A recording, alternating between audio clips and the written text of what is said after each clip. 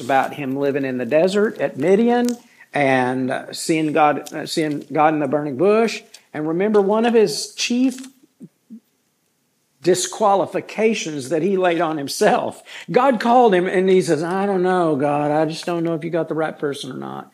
But one of the things he said was, apparently he had a stuttering problem or something like that. And he said two things when he said that. He said, I don't talk so good. And he says, neither before I talked to you or since. So even during all this time, God, didn't you even notice that I'm stuttering the whole time? But it's not like God didn't know and he was going to take care of it. God says to him, who made your tongue? Who made the ears of the people that are going to hear you? I can take care of that problem. Anyway, so we move with that so we had him being born, and we had him being called in the desert, and now he's in Egypt. And at the end of chapter 4, we had that he had met with the leaders of the children of Israel, the Hebrew people, and they said, sounds like a plan. That brings us to chapter 5.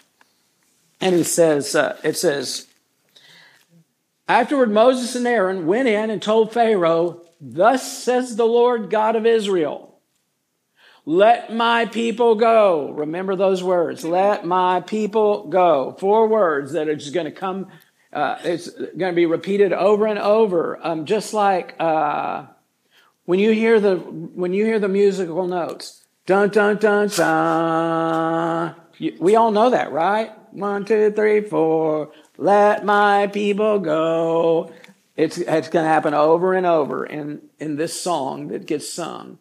Let my people go, that they may hold a feast to me in the wilderness. So that's the story that they're telling about this whole thing. But it's all going to be deliverance. Are they lying? No. They're going to go out to the wilderness. Just no. But the plan is, God's plan is for them to be delivered permanently. Them going to the wilderness is not a lie. And God already said Pharaoh is not going to buy into this plan. His heart is going to be hardened. So, let my people go. Pharaoh said, who is the Lord? Who is the Lord? That's Yahweh. Who is the Yahweh? Well, and Yahweh means I am. So, Pharaoh doesn't say, who do you think you are? But that's the attitude, the same way. Who does he think he is, this God that you're talking about? Who is the Lord that I should obey his voice and let Israel go? I do not know the Lord, nor will I let Israel go. So they said, the God of the Hebrews has met with us. Now that's unique because Egypt did not have a shortage of gods. But had they ever met with one single one? No. And you think about it, none of the gods anywhere had they ever met with the person. But they said, Aaron and Moses said, the God of Hebrews has met with us. Please, let us go 3 days' journey into the desert and sacrifice to the Lord our God, lest he fall upon us with a pestilence. That foreshadowing right there, with a pestilence or with the sword. Then the king of Egypt said to them, Moses and Aaron. Now remember, he knows Moses and he probably knows Aaron too. Aaron's 3 or 4 years older than Moses. He was born before all of this throw your kid in the Nile stuff. It says, Moses and Aaron, why do you take the people from their work? Get back to the labor. And Pharaoh said, look, the people of the land are many now, and you make them rest from their labor. Said I don't know if the point of all that is they work so that we can feed them and all that works out, but you're messing things up. So Pharaoh is not one to be boss. And he said, so the same day Pharaoh commanded the taskmasters of the people and their officers saying, okay, so there's different levels of people who are bossing the Hebrews. There's the taskmasters and their officers. That's 2 of the people. We'll find the third in a second. You shall no longer give the people straw to make bricks as before. So to make these bricks that are baked, somehow the straw was beat up and it created a fiber that held the clay together and it made better bricks. And so before, hay has been brought to the Hebrew people, and so their brick making, all they did was mix up the clay or whatever and make the bricks. But he says, you shall no longer give the people straw to make bricks as before. Let them go and gather straw for themselves.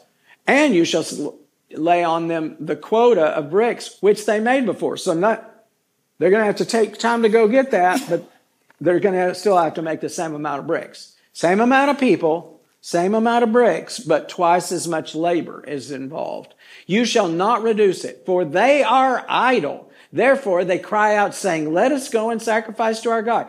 He's saying if they were, it's kind of like when your mom said, I'm bored. Did y'all ever do that? No. I actually never did that. But our moms never said we're bored, but the kids said I'm bored. That's what I mean. When I was a kid, I don't think I ever said I was bored. I knew better. But if I'd said, the point here is that Pharaoh thinks they're not busy enough, or they wouldn't have time to think about going out and sacrificing in the wilderness. So, let more work be laid on the men. Here we are right here. Let more work be laid on them that they may labor in it, and let them not regard false words. They won't have enough time. If we make them busy enough, they won't have enough time to talk to Moses and Aaron. And the taskmasters of the people, that's the third bunch. We have the taskmasters and their officers, and the taskmasters of the people and their officers. And went out and spoke to the people saying, thus says the Pharaoh, not give you straw. Go get your own straw where you can find it, yet none of your work will be reduced. So the people were scattered abroad throughout all the land of Egypt to gather stubble instead of straw. And the taskmasters forced them to hurt. I guess they didn't have access to actual hay. So they had to go out and cut weeds or, Johnson grass or whatever to make their bricks with. And the taskmasters forced them to hurry, saying, hurry up, fulfill your work. Your daily quota is when there were straw. Also the officers of the children of Israel. So that's the third group. There's the Egyptians, which were taskmasters and their officers. And then there was this bunch is Hebrews. Also the officers of the children of Israel, whom the Pharaoh's taskmasters had set over them. So the taskmasters set Hebrew people, which is probably who was griping after Moses killed one of the Egyptians. That was probably a taskmaster that he killed. And then he found, the next day, he found somebody griping at a Hebrew person, but they were both the same. That's who this is right here. The officers of the children of Israel, whom the Pharaoh's taskmaster had set over them, were beaten and were asked, why haven't you filled your task in making bricks both yesterday and today as before? And the officers to the children of Israel came and cried out to the Pharaoh, saying, why are you dealing thus with your servants? There's no straw given to your servants.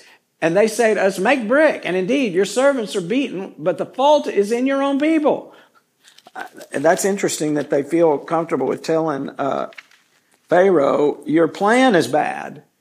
But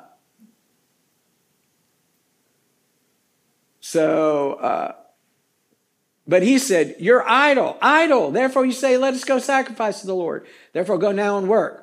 For no straw shall be given you, yet you shall deliver the same quota of bricks. And the officers of the children of Israel saw that they were in trouble after it was said, you shall not reduce any bricks from your daily quota. So they weren't changing his mind. Then as they came out from the Pharaoh, they met Moses and Aaron, who stood there to meet them. And they said to them, thanks a lot. Let the Lord look on you and judge, because you've made us abhorrent in the sight of Pharaoh and in the sight of his servants, to put a sword in their hand to kill us. Abhorrent means stinky. You've made us a stench in his nostrils. So Moses returned to the Lord and said,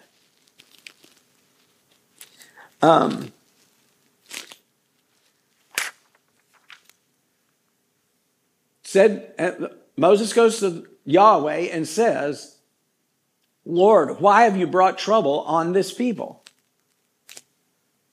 Why is it you've sent me? For since I came to Pharaoh to speak in your name, he's done evil to this people, and neither have you delivered your people at all. Now, God's already told him what was going to happen. But he's whining about it. I don't think the Jews are ready to go either. Yeah. I don't think the Jews are ready to go either. I think God had to make it bad enough that they wanted to leave. They're used to the way things are. The proof of that's in the pudding. When they get out in the desert, in the wilderness, You want to go back and eat onions? And garlic? they're so disappointed that they don't have any place to be buried. Strong. That, and they're griping about Yeah. being let out of Egypt. Yeah. Yeah. A question I have is that in the meantime, Jacob's message Sunday was in the meantime. What do we do in our lives when we're praying for something or we're waiting for whatever that thing is to happen? And the question is, what's your attitude in the meantime when you're waiting? Because that's where we're at right now. Moses' biggest problem is he isn't seeing Pharaoh hurting any. He's going to feel better in just a minute. So when we get to chapter 6, then the Lord said to Moses, God tells Moses, now you shall see what I will do to Pharaoh. For with a strong hand he will let them go, and with a strong hand he will drive them out of his land.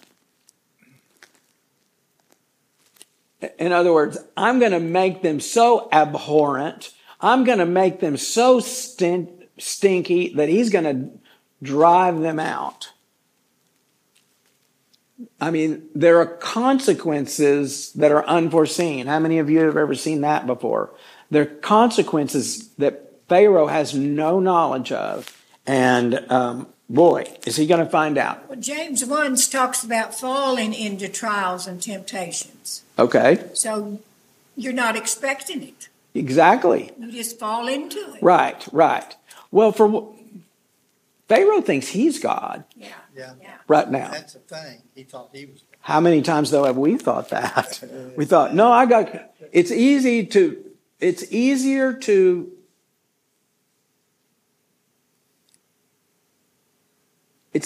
to trust in things that you have control of. Yeah. Directly. I'm good with things the way they are, but when you're having to wait on God to do things, it's a little different. And Moses has gone 40 years on knowing exactly what's going to happen every day, knows exactly where he can feed his sheep and goats and all that stuff, and where he can water them, and he knows. Now he's having to wait, and he's having to trust God in the middle of all this. And boy, if that's not a message for us, I don't know what is. So, verse 2. And God spoke to Moses and said to him, I am the I am. I am the Lord. When it's the 4 capital letters right there, YHWH, Yahweh, that's I am, I am. I appeared to Abraham, to Isaac, and to Jacob. So I appeared to them. I appeared to them as God Almighty, but my name, Lord, Yahweh, I was not known to them. So he's saying, Moses, you're in a place where you're superior to those guys. You're in a relationship that's superior to all that. And the word for us is, it's interesting. You find even Christian people that want to go back to the relationship that Moses had with God. You find Christian people wanting to go back to the law and recapture some of that kind of stuff. But here God is saying, you have a superior knowing. You know who I am in a way that's beyond what they knew. The King James says Jehovah. Right. But my Amplified says Yahweh. Yeah. El Shaddai, Right. the all-sufficient Okay. one. the breasty one. And John the Baptist was the greatest in the old covenant, and the least in the kingdom of God was even better than that. Yes, that's right. Yeah. Right. Why would we want to go back? Which is what Paul's message in Hebrews is. But, okay, so I'm the Lord, I appeared to Abraham, Isaac, and Jacob as God Almighty, but my name, Yahweh, I was not known to them. I have also established my covenant with them to give them the land of Canaan, the land of their pilgrimage, in which they were strangers, and I've also heard the groaning. So that's one thing. That's a covenant right there with the Abrahamic covenant. And I've also heard the groaning of the children of Israel and the Egyptians keep in bondage. I've remembered my covenant. Therefore, say to the children of Israel, I am the I am. I will bring you out from under the burdens of the Egyptians. I will rescue you from their bondage, and I will redeem you with an outstretched arm and with great judgments. I will take you as my people, and I will be your God. Then you shall know that I am the I am your God, who brings you out from under the burdens of the Egyptians, and I will bring you into the land which I swore to Abraham. I promised to Abraham, but you're going to live in it. So everything is a superior, essentially superior covenant.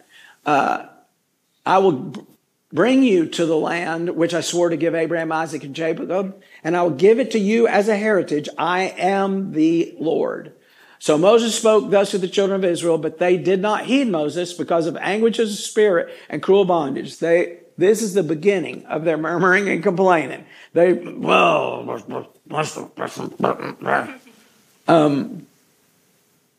the Lord spoke to Moses, saying, go in, tell Pharaoh, king of Egypt, to let the children of Israel go out of his land. And Moses spoke before the Lord, saying, well, the children of Israel haven't heeded me.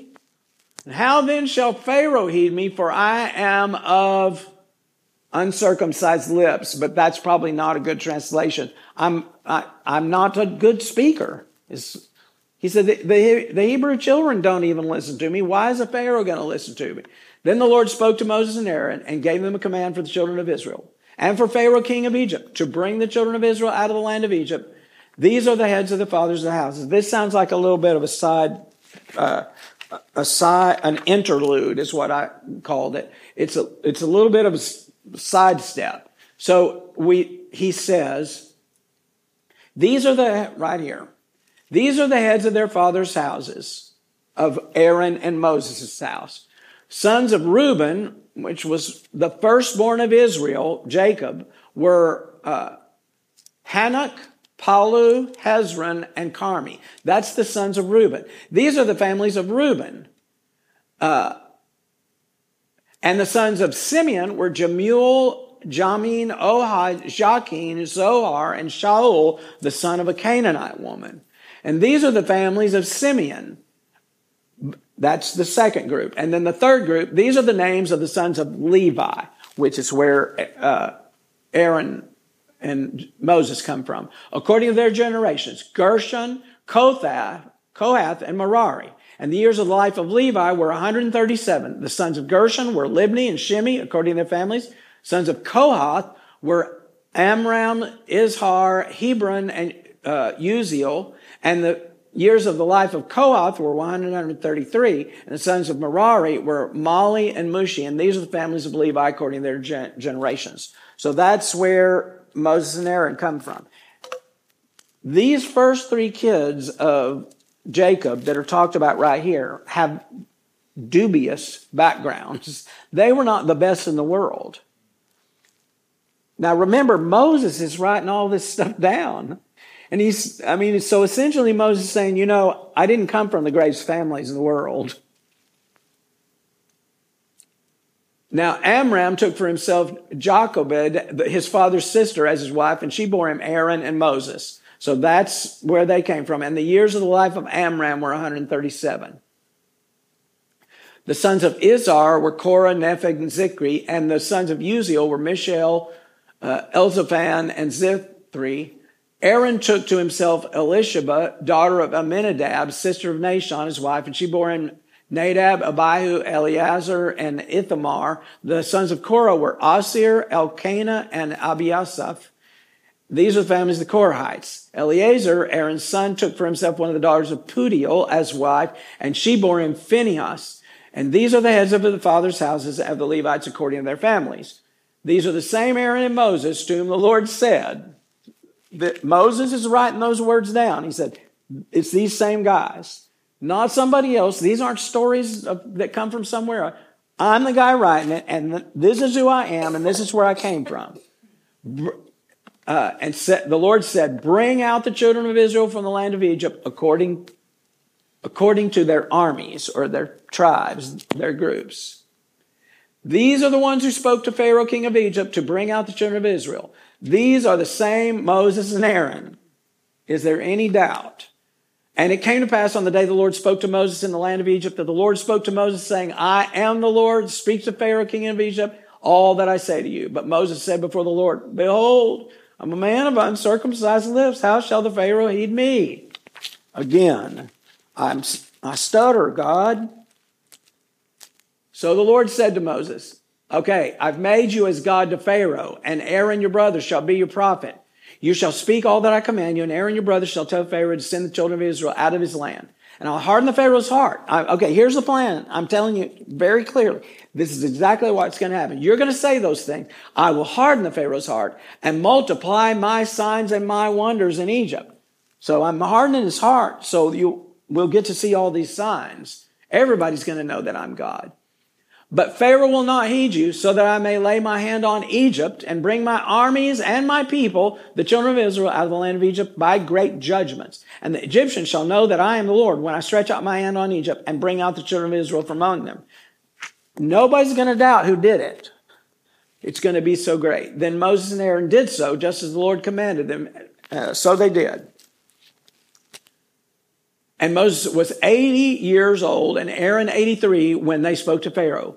The Lord spoke to Moses and Aaron saying, when the Pharaoh speaks to you saying, show a miracle for yourselves. Then you shall say to Aaron, take your rod and cast it before Pharaoh and let it become a serpent. We've already seen that before. So Moses and Aaron went into Pharaoh and did just that, just as the Lord commanded. Aaron cast down his rod before Pharaoh and before his servants, and it became a serpent. And Pharaoh also called the wise men and the sorcerers, so the magicians of Egypt. And they also did in like manner with their enchantments. For every man threw down his rod, and they became serpents. Now, that might be a good way to respond. If somebody's done a miracle, oh, that's no big deal. Here, I'll get my magicians, and they'll do the same miracle. So they throw down their rods, and there's also begun snakes. What's the big deal? Everybody can make snakes out of their sticks. Right? Need a Penn and Teller there. But right here, Aaron's rod swallowed up their rods. The king snake. Whoa. They wasn't one rod left. I hadn't expected that. Now, y'all, that's not a bad plan. Okay, you did a trick. I could do a trick. What's the big deal? But now every other time that his magicians do the trick, it's dumb. It just gets dumber and dumber. Okay. Pharaoh's heart grew hard and he did not heed them. Even though he saw the trick that his magicians did wasn't so tricky after all, he didn't heed them. And as the Lord had said, so just like God said, it happened. So the Lord said to Moses, Pharaoh's heart is hard. He refused to let the people go. So go to Pharaoh in the morning. So every morning the Pharaoh got up and he went down to the Nile and I don't know if he just took a bath to just get his day started or if there was some religious ceremony that he did, but he went down to the river to do something and Moses knew he was going to be there. And he said, so go down in the morning. When he goes down to the water, you shall stand by the river's bank to meet him. And the rod which was turned to a serpent, you shall take in your hand. And you shall say to him, the Lord God of Hebrews has sent me to you saying, let my people go, that they may serve me in the wilderness. But indeed, until now you would not hear. Thus says the Lord, by this you shall know that I am the Lord. Behold, I will strike the waters which are in the river and the rod that is in my hand, and they shall be turned to blood. And the fish that are in the river shall die. The river shall stink, And the Egyptians will loathe to drink the water of the river. Okay. We have a red river, don't we?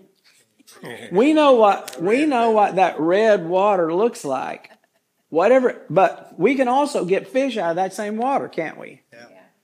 This is different from that. A lot of people say this is some kind of runoff from sandstone or whatever. No, we have that. This is something different because whatever it is in the water, it kills all the fish. And this is as the Pharaoh goes down to bathe. This is the last time he bathes for a little while. The Lord spoke to Moses, say to Aaron, take your rod and stretch out your hand. So Aaron is the one that does it. Over the waters of Egypt, over their streams, over their rivers, over their ponds. Now, he doesn't go to every single one. I think he goes to the Nile and waves his thing over it, and it all happens. It affects everything. The ponds, the rivers, their pools of water, even if it's not connected to the Nile. It's going to affect the pond. It's going to affect the swimming pool in their backyard over all the pools of water, then they may become blood. And there shall be blood throughout all the land, both in buckets of wood and pitchers of stone. So if I've got a thermos in my house, that's going to turn into blood also. So all the idea of, it's runoff from somewhere getting in the water, no, because that wouldn't affect a pitcher that I have in my refrigerator, right? And that's exactly what happened, pitchers of stone. And Moses and Aaron did so, just as the Lord commanded. So he lifted up the rod and struck the waters that were in the river and inside of Pharaoh and inside of his servants. So they see all this happen with their own eyes. And all the waters that were in the river were turned to blood. The fish that were in the river died. The river stank, and the Egyptians could not drink the water of the river. So there was blood throughout all the land of Egypt. That does not sound good. So that's the first plague. The water becomes blood. There was one pre-plague miracle, which was the rod turning into a snake. But the first plague is the water becomes blood. Actual, honest to goodness, blood. It says, in verse 22, it says the magicians of Egypt did the same thing. I'm getting right there. Sorry. That was dumb. I was wondering that too. Where did they get water to turn it into that? But whatever they did. But okay, now I told you when they made their rods turn into snakes, that's okay plan. But when you've got somehow they had one last pitcher of clear water, and they go, we can do that too. Now it's blood. Oh, wait a minute! I should have got a drink before I did that. So that's the second time that they've tried to copy the miracle. But how is that helpful? Well, I think God did it through them too. I mean, just out of their stupidity. Oh, okay. Yeah. Well, some people want to give so much power to Satan, but Satan has always been a deceiver with his mouth. He doesn't have that supernatural stuff. So you think God made their trick work too? Yeah. Okay. Well, and later on it just gets dumber. So the magicians did so with their enchantments, and the Pharaoh's heart grew hard, and he did not heed them. But whatever it is, he goes, no, they can do the same thing. What's the big deal? Yeah. Pharaoh turned and went into his house. Neither was his heart moved by this. So all the Egyptians dug all around the river for water to drink. So they drank from some kind of well or an underground cavern or what, just the same way we do. We get water from out of the ground. They did that. But some people didn't have access to that kind of water. Maybe the magicians already had wells that they got water from for some reason. And so that's where they got the clean water. But any of the water that was natural water, which most of the people had access to, what does this do when the normal provision that people have gets taken away from them? What's their attitude towards Pharaoh going to be? I mean, it's going to be, what? No big deal. We don't care what those Hebrew people do. We don't care anything about that. But wait a minute. I don't have any water to drink? I can't just go down to the Nile and get me a bucket of water and haul it back? I didn't better read this. Man. But the Pharaoh turned and went to his house, neither was his heart moved. So all the Egyptians dug around the river for water to drink, because they could not drink the water of the river. And 7 days passed after the Lord had struck the river. So they went at least 7 days with that river blood and everything stinking. Everything that lived in the river died. So 7 days later, we have plague number 2, which is frogs. Frogs doesn't sound so bad, does it? Yeah, but where did they get in the water? Where did what? Where did the frogs get in the water? Well, it's 7 days later, and apparently it's clear now. I don't know. The frogs aren't happy either, because they hadn't been able to get in the river. They got out of the river while it was blood. But, so the Egyptians actually liked frogs. It's amazing how God deals in sevens. Oh, yes. Seven. Yeah, sure. Seven is a very important number. Sure. The Egyptian people liked frogs. If you look in the pyramids, there's frog bracelets and all kinds of stuff. There was even one of the gods, his wife was a frog. She had a frog head. I don't know if any of y'all watch The Mandalorian, but there's a race of people that are frogs. And in Star Wars, remember there was one of the leaders of the rebellion had a frog head. So the Egyptians, they like frogs, no big deal, right? So Moses goes to Pharaoh, and God tells him, go to Pharaoh and say to him, thus says the Lord. Now the Pharaoh's getting warnings for all these things. Tells them ahead of time what's going to happen. He has an option to not receive what the plague is, right? He says, go tell him, thus says the Lord, let my people go, that they may serve me. But if you refuse to let them go, so this is conditional, behold, I will smite all your territory with frogs. Pharaoh goes, okay, frogs, no big deal. So the river shall bring forth frogs abundantly, which shall go up and come into your house, into your bedroom, into your bed, into the house of your servants, and your people, into your ovens and into your kneading bowls. The frogs shall come upon you and your people and all your servants. Everybody is going to get frogs. Then the Lord spoke to Moses and said, say to Aaron, stretch out your hand with your rod over the streams, over the rivers, and over the ponds, and cause the frogs to come up on the land of Egypt. So Aaron did that, and they came up. And here we go again, the magicians. As if they don't have enough frogs already, the magicians go and enchantment, and they make more frogs. How does that help the situation? Trying to counteract, I guess.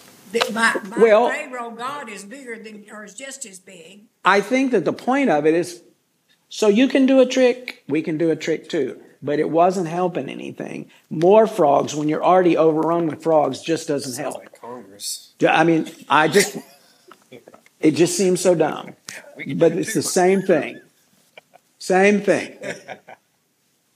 Then the Pharaoh called for Moses and Aaron and said, Pam said we could have frog legs. How many of y'all have eaten frog legs? I love them. I love them. I love them. But this is more frogs than you have any desire. Pharaoh called for Moses and Aaron and said, entreat the Lord that he may take away the frogs from me and from my people, and I will let the people go that they may sacrifice to the Lord. So he gives in, right? But apparently the Egyptians, his enchanters, that didn't impress Pharaoh much because he didn't need more frogs. He says, take them away from me. And Moses said to the Pharaoh, accept the honor of saying when I shall intercede for your servants and for your people to destroy the frogs from you and your houses, that they may remain in the river only. So there'll still be frogs, but they'll just stay in the river.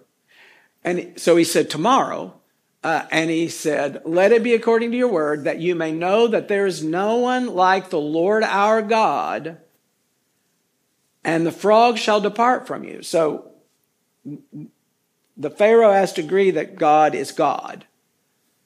They'll depart from your houses, your people, and they'll remain in the river only. They'll stay where they're supposed to be. Then Moses and Aaron went out from the Pharaoh, and Moses cried out to the Lord concerning the frogs which he brought against Pharaoh. So the Lord did according to the word of Moses. Frogs died out of the houses, out of the courtyards, and out of the fields. And they gathered them together in heaps, and the land stank. But when Pharaoh saw that there was relief, he hardened his heart again and did not heed them as the Lord had said. So the Lord said to Moses, no warning this time.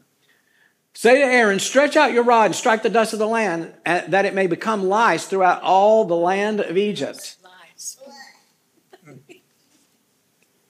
I don't know if anybody else feels like scratching their head, but that's anytime that lice gets brought up, that's what happens, and I start itching. The dust of the land of Israel, of the land of Egypt, the dust of the land of Egypt becomes lice. That's a lot of lice. A lot of lice. Okay, I'm not even going to say that word anymore. And they did so, for Aaron stretched out his hand and struck the dust of the and became lice on man and beast, and the dust of the land became that throughout all the land of Egypt. Now the magicians so worked with their enchantments to bring forth lice. Good plan, right? They could not. More lice, but this time they couldn't. And what's the result of that? They could not. So there were lice on man and beast, and the magician said to Pharaoh, I don't know. This looks like God to me. This is the finger of God. So the enchanters are going, yeah, I don't know. I think Moses and Aaron may have something here. After the blood, you thought they'd woke up then. Yeah. One time, yeah. My dad used to have a saying. He says, I may not be too smart, but I learns fast. That's not, these guys never heard my dad say that. So,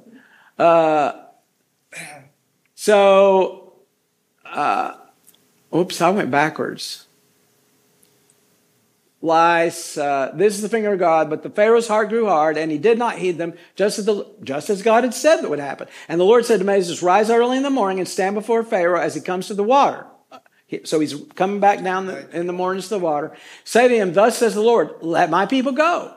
How many times have we heard that song? Let that they may serve me. Or else, if you will not let my people go, behold, I will send swarms of flies on you and on your servants and on your people and into your houses, the houses of the Egyptians. So it'll be full of swarms of flies, and also the ground on which they stand. And in that day I will set apart the land of Goshen, in which my people dwell, that no swarms of flies shall be there, in order that you may know that I am the Lord in the midst of the land. So there are going to be flies everywhere. And I'm thinking, flies, that's not so bad. Have y'all ever been to like in the mountains and flies when you're camping or something like that, and up on a lake or something, and the black flies come and they just literally cover you?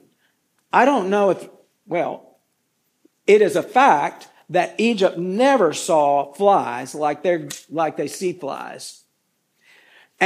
But not in the land of Goshen, not where the Israelites live. I will make a difference between my people and your people. That's big right there.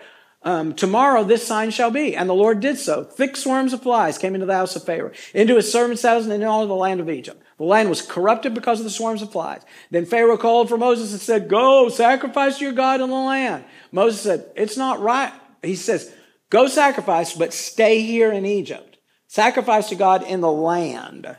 And Moses said, it's not right to do so, for we would be sacrificing the abomination of the Egyptians. Now, I don't know exactly what that was. If the Egyptians didn't... goats were a big deal. So if you sacrificed a goat, that would be an abomination to the Egyptians. I don't know about sheep and... so I don't know if it's a protected thing or what it was, but somehow it's an abomination for the Egyptians to see them doing that, so they can't do it in Egypt. If we sacrifice the abomination of the Egyptians before their eyes, will they not stone us? We'll go 3 days' journey in the wilderness to sacrifice as he's commanded us. So Pharaoh said, well, this is so funny. This is like a little kid arguing with parents about something. Okay, I'll let you go that you may sacrifice to the Lord your God in the wilderness, only you shall not go far away. Just go, so go beg God for me. So he's still trying to maintain this facade that he's in control. It's a farce, though. Go and intercede for me. And Moses said, indeed, I am going out from you, and I will entreat the Lord that the swarms of flies may depart tomorrow from Pharaoh, from his servants, and from his people. But let Pharaoh not deal deceitfully anymore, and not letting the people go to sacrifice to the Lord. So Moses went out from Pharaoh, entreated the Lord. The Lord did according to his word, the word of Moses. He removed the swarms of flies from Pharaoh, from his servants, and from his people, and not one remained.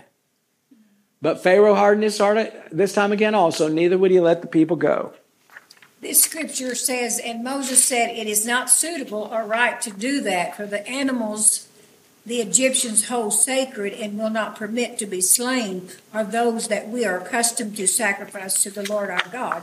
If we did this before the eyes of the Egyptians, would they not stone us? Right. So the Egyptians counted their animals as sacred. Right. The ones that they were going to offer, So sheep and goats and whatever. To kill them in front of them. Bulls. So, but Moses begs God, and God says, okay, I'll take the flies away. God does the way God does, and he does it absolutely. And it says, not one fly remained in Egypt. Y'all, that's one of the biggest miracles in the whole Bible, is that there was not one single fly. Wouldn't that be nice to have? No flies? Flies actually perform a duty, don't they? I'm not going to talk about it because it's really gross, but the greatest miracle in the Bible. So for the second time, Pharaoh hardens his heart. Moses said, okay, now don't deal deceitfully. No tricks this time, right, Pharaoh? Oh, no. It's like Lucy holding the ball for Charlie Brown. No, I promise I won't pull the ball back this time. And she does it every time. And so Pharaoh does not disappoint. Okay, chapter 9. We're not going to go any further, but I'm going to give you a little bit of a hint. Up to this point, all of these, the first 4 plagues plus 1, if you count the serpent, the first 4 plagues are only inconveniences. It's an inconvenience. But now it's going to start to get personal and have long-term effect. When the water turned to blood, well, they went and they dug some wells and they were still able to get water. But some stuff is going to happen after this that has long-term consequences. The water was clear after 7 days, but the consequences that are coming now are going to be long-term consequences. The cattle are going to be destroyed. The hail's going to come and wipe out a portion of it. Only 3 different crops had fruit at that time, had headed out. Only 3 crops, barley and maize and something else. But only 3 crops were destroyed. And it said all the other crops were still going to grow. But because Pharaoh hardened his heart, the locusts, the grasshoppers, are going to come and eat up the rest of it. And so so there's going to have these long-term effects. Then there's going to be stuff that affects their bodies. And it's going to start to get really personal. And Pharaoh may be able to harden his heart. And he may be able to have an idea of, nope, I'm going to stick to my guns. But he's going to start having problems because some of the people aren't going to put up with it anymore. That's where we're going, and we'll do that next time. In this story, it's the greatest transfer of wealth there is. Y'all, Egypt. Was anybody else absolutely fascinated when they studied Egypt back in school? Kids don't study it anymore. No, I didn't. Oh, I did. We made plaster pyramids, and we studied all that stuff. Texas. What? Texas. Yeah. That was different. How come? Well, it just was. Okay. Well, I was in the 4th and 5th grade. I was utterly fascinated, and I studied Egypt a lot. I wanted to be an archaeologist and go and discover something like King Tut's tomb. Y'all have seen pictures of King Tut's tomb. That blue lapis lazuli covering and gold on his coffin. Imagine that's the same Egyptians that gave all their stuff to the Israelites and said, just take whatever you want and go. The greatest transfer of wealth. The Egyptians were thousands of years ahead of the people that most of us are descended from. The Middle East and the Far East was technologically so advanced compared to Europe and England and Scotland and any place else in the world. This little section from around the Mediterranean east all the way through India and into China and all that stuff, they were so advanced in medicine and all the things that they did. And well, there's nothing new under the sun. I know that. But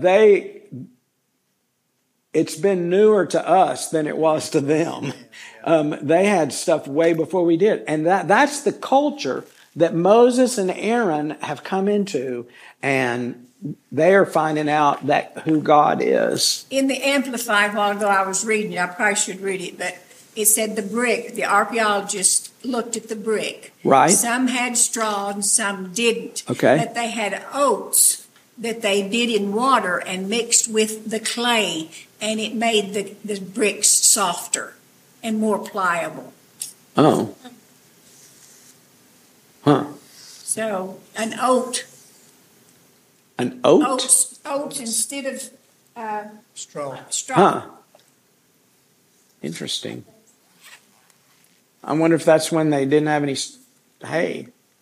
Well, They had to use their food. Well, it's going to be apparent that they're going to have more food than the Egyptians in a little while because the plagues aren't affecting them. So it says they found out that while many did contain straw, many also did not, leaving the impression that the Bible was wrong. But as usual in such cases, sooner or later it is shown that the testimony of the Lord is sure, making wise the simple, Psalms 19:7, who knew no better than to doubt the truth of God's word. It is known that the oat straw boiled in water, when added to the clay, made the clay much easier to handle without the organic material obtained from the straw. The difficulty of making the bricks was greater increased. it may have helped them as they baked to not crack and fall apart too. It says the fact that the brickmakers of Egypt found out use of straw essential, whether visible evidence remains or not, is fully borne out, as various writers have asserted. There you go. So that's amazing, I thought, as I looked at that. There's some construction that happens now that's using older methods, and they're mixing that stuff. They're mixing clay and concrete and all kinds of things with a straw type thing, some kind of organic matter to so that it doesn't crack. They do it so the bricks don't crack. That fiber holds it together. There's lots of things we don't know. But we learn them. Really? We learn Really? them. There's things we don't know? It's amazing how much. We don't need to know. That's true. It's amazing this culture that comes out in the Bible that, we didn't know a lot about it. The Sphinx wasn't discovered until 1900s. And the pyramids, the Great Pyramids at Giza, nobody knew those existed until relatively recent years. What did you study that in? History? Mm-hmm. We had to Just history? We had, like ancient world history. Oh, okay, ancient And world history. elementary World school. history. World history. Yeah. Okay. World history, I did not. geography, Yeah, I did not. all that kind of stuff. But I actually got that in elementary school. That's when I got turned on to it because Okay. it's fascinating. Well, we moved around too much. I missed a lot of stuff. Oh, all right. I have one more prayer request Okay. that I forgot to mention.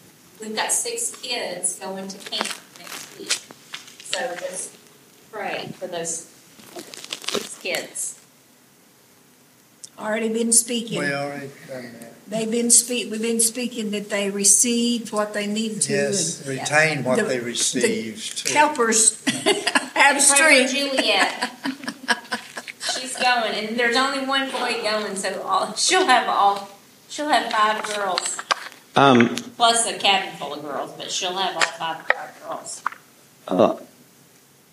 The camp that our kids go to is a very spiritual camp, and they can really get they can understand about the working of the Holy Spirit in ways that I knew at a young age, way before I ever knew there even was a Holy Spirit. I was 11. Mm-hmm. These are all 8 to 10. And I prayed with the 3-year-old that received. Wow. So, yeah. Wow. But they should, a child does not have to repent of anything. Right. They just have to confess Jesus as Lord. Mm-hmm. So they should be seeing it in their parents, in the worship, and just come along in it. Right. Right. It's a natural thing. It's nothing, we've made it to be something that it's not. They don't have to unlearn things. That's right. A lot of They them don't. are. Yeah. I hate to talk about Logan, because he might be listening. But Logan, as a young boy, was spiritually aware of things that I hadn't. Well, that's I the way would've it should be. never thought of. He scared us sometimes but things that he knew. So let me pray for them right now and for us as we go. In Jesus' name, yes. Father, I just lift up these kids that are going to camp. The kids this next week, and the youth after that. Father, I pray in Jesus' name that they would have an encounter with you, with the Holy Spirit, that they would receive what they need that prepares them later in life to deal with, some of the junk that they're going to have to deal with. But I pray that this be a start to a spiritual journey that is just the very first step, a stepping stone to a long and fruitful life in the Spirit. Bless us as we go from here. Keep us healthy as we serve you. In Jesus' name, amen. Amen. Thank you, Jesus. Thank you, Jesus.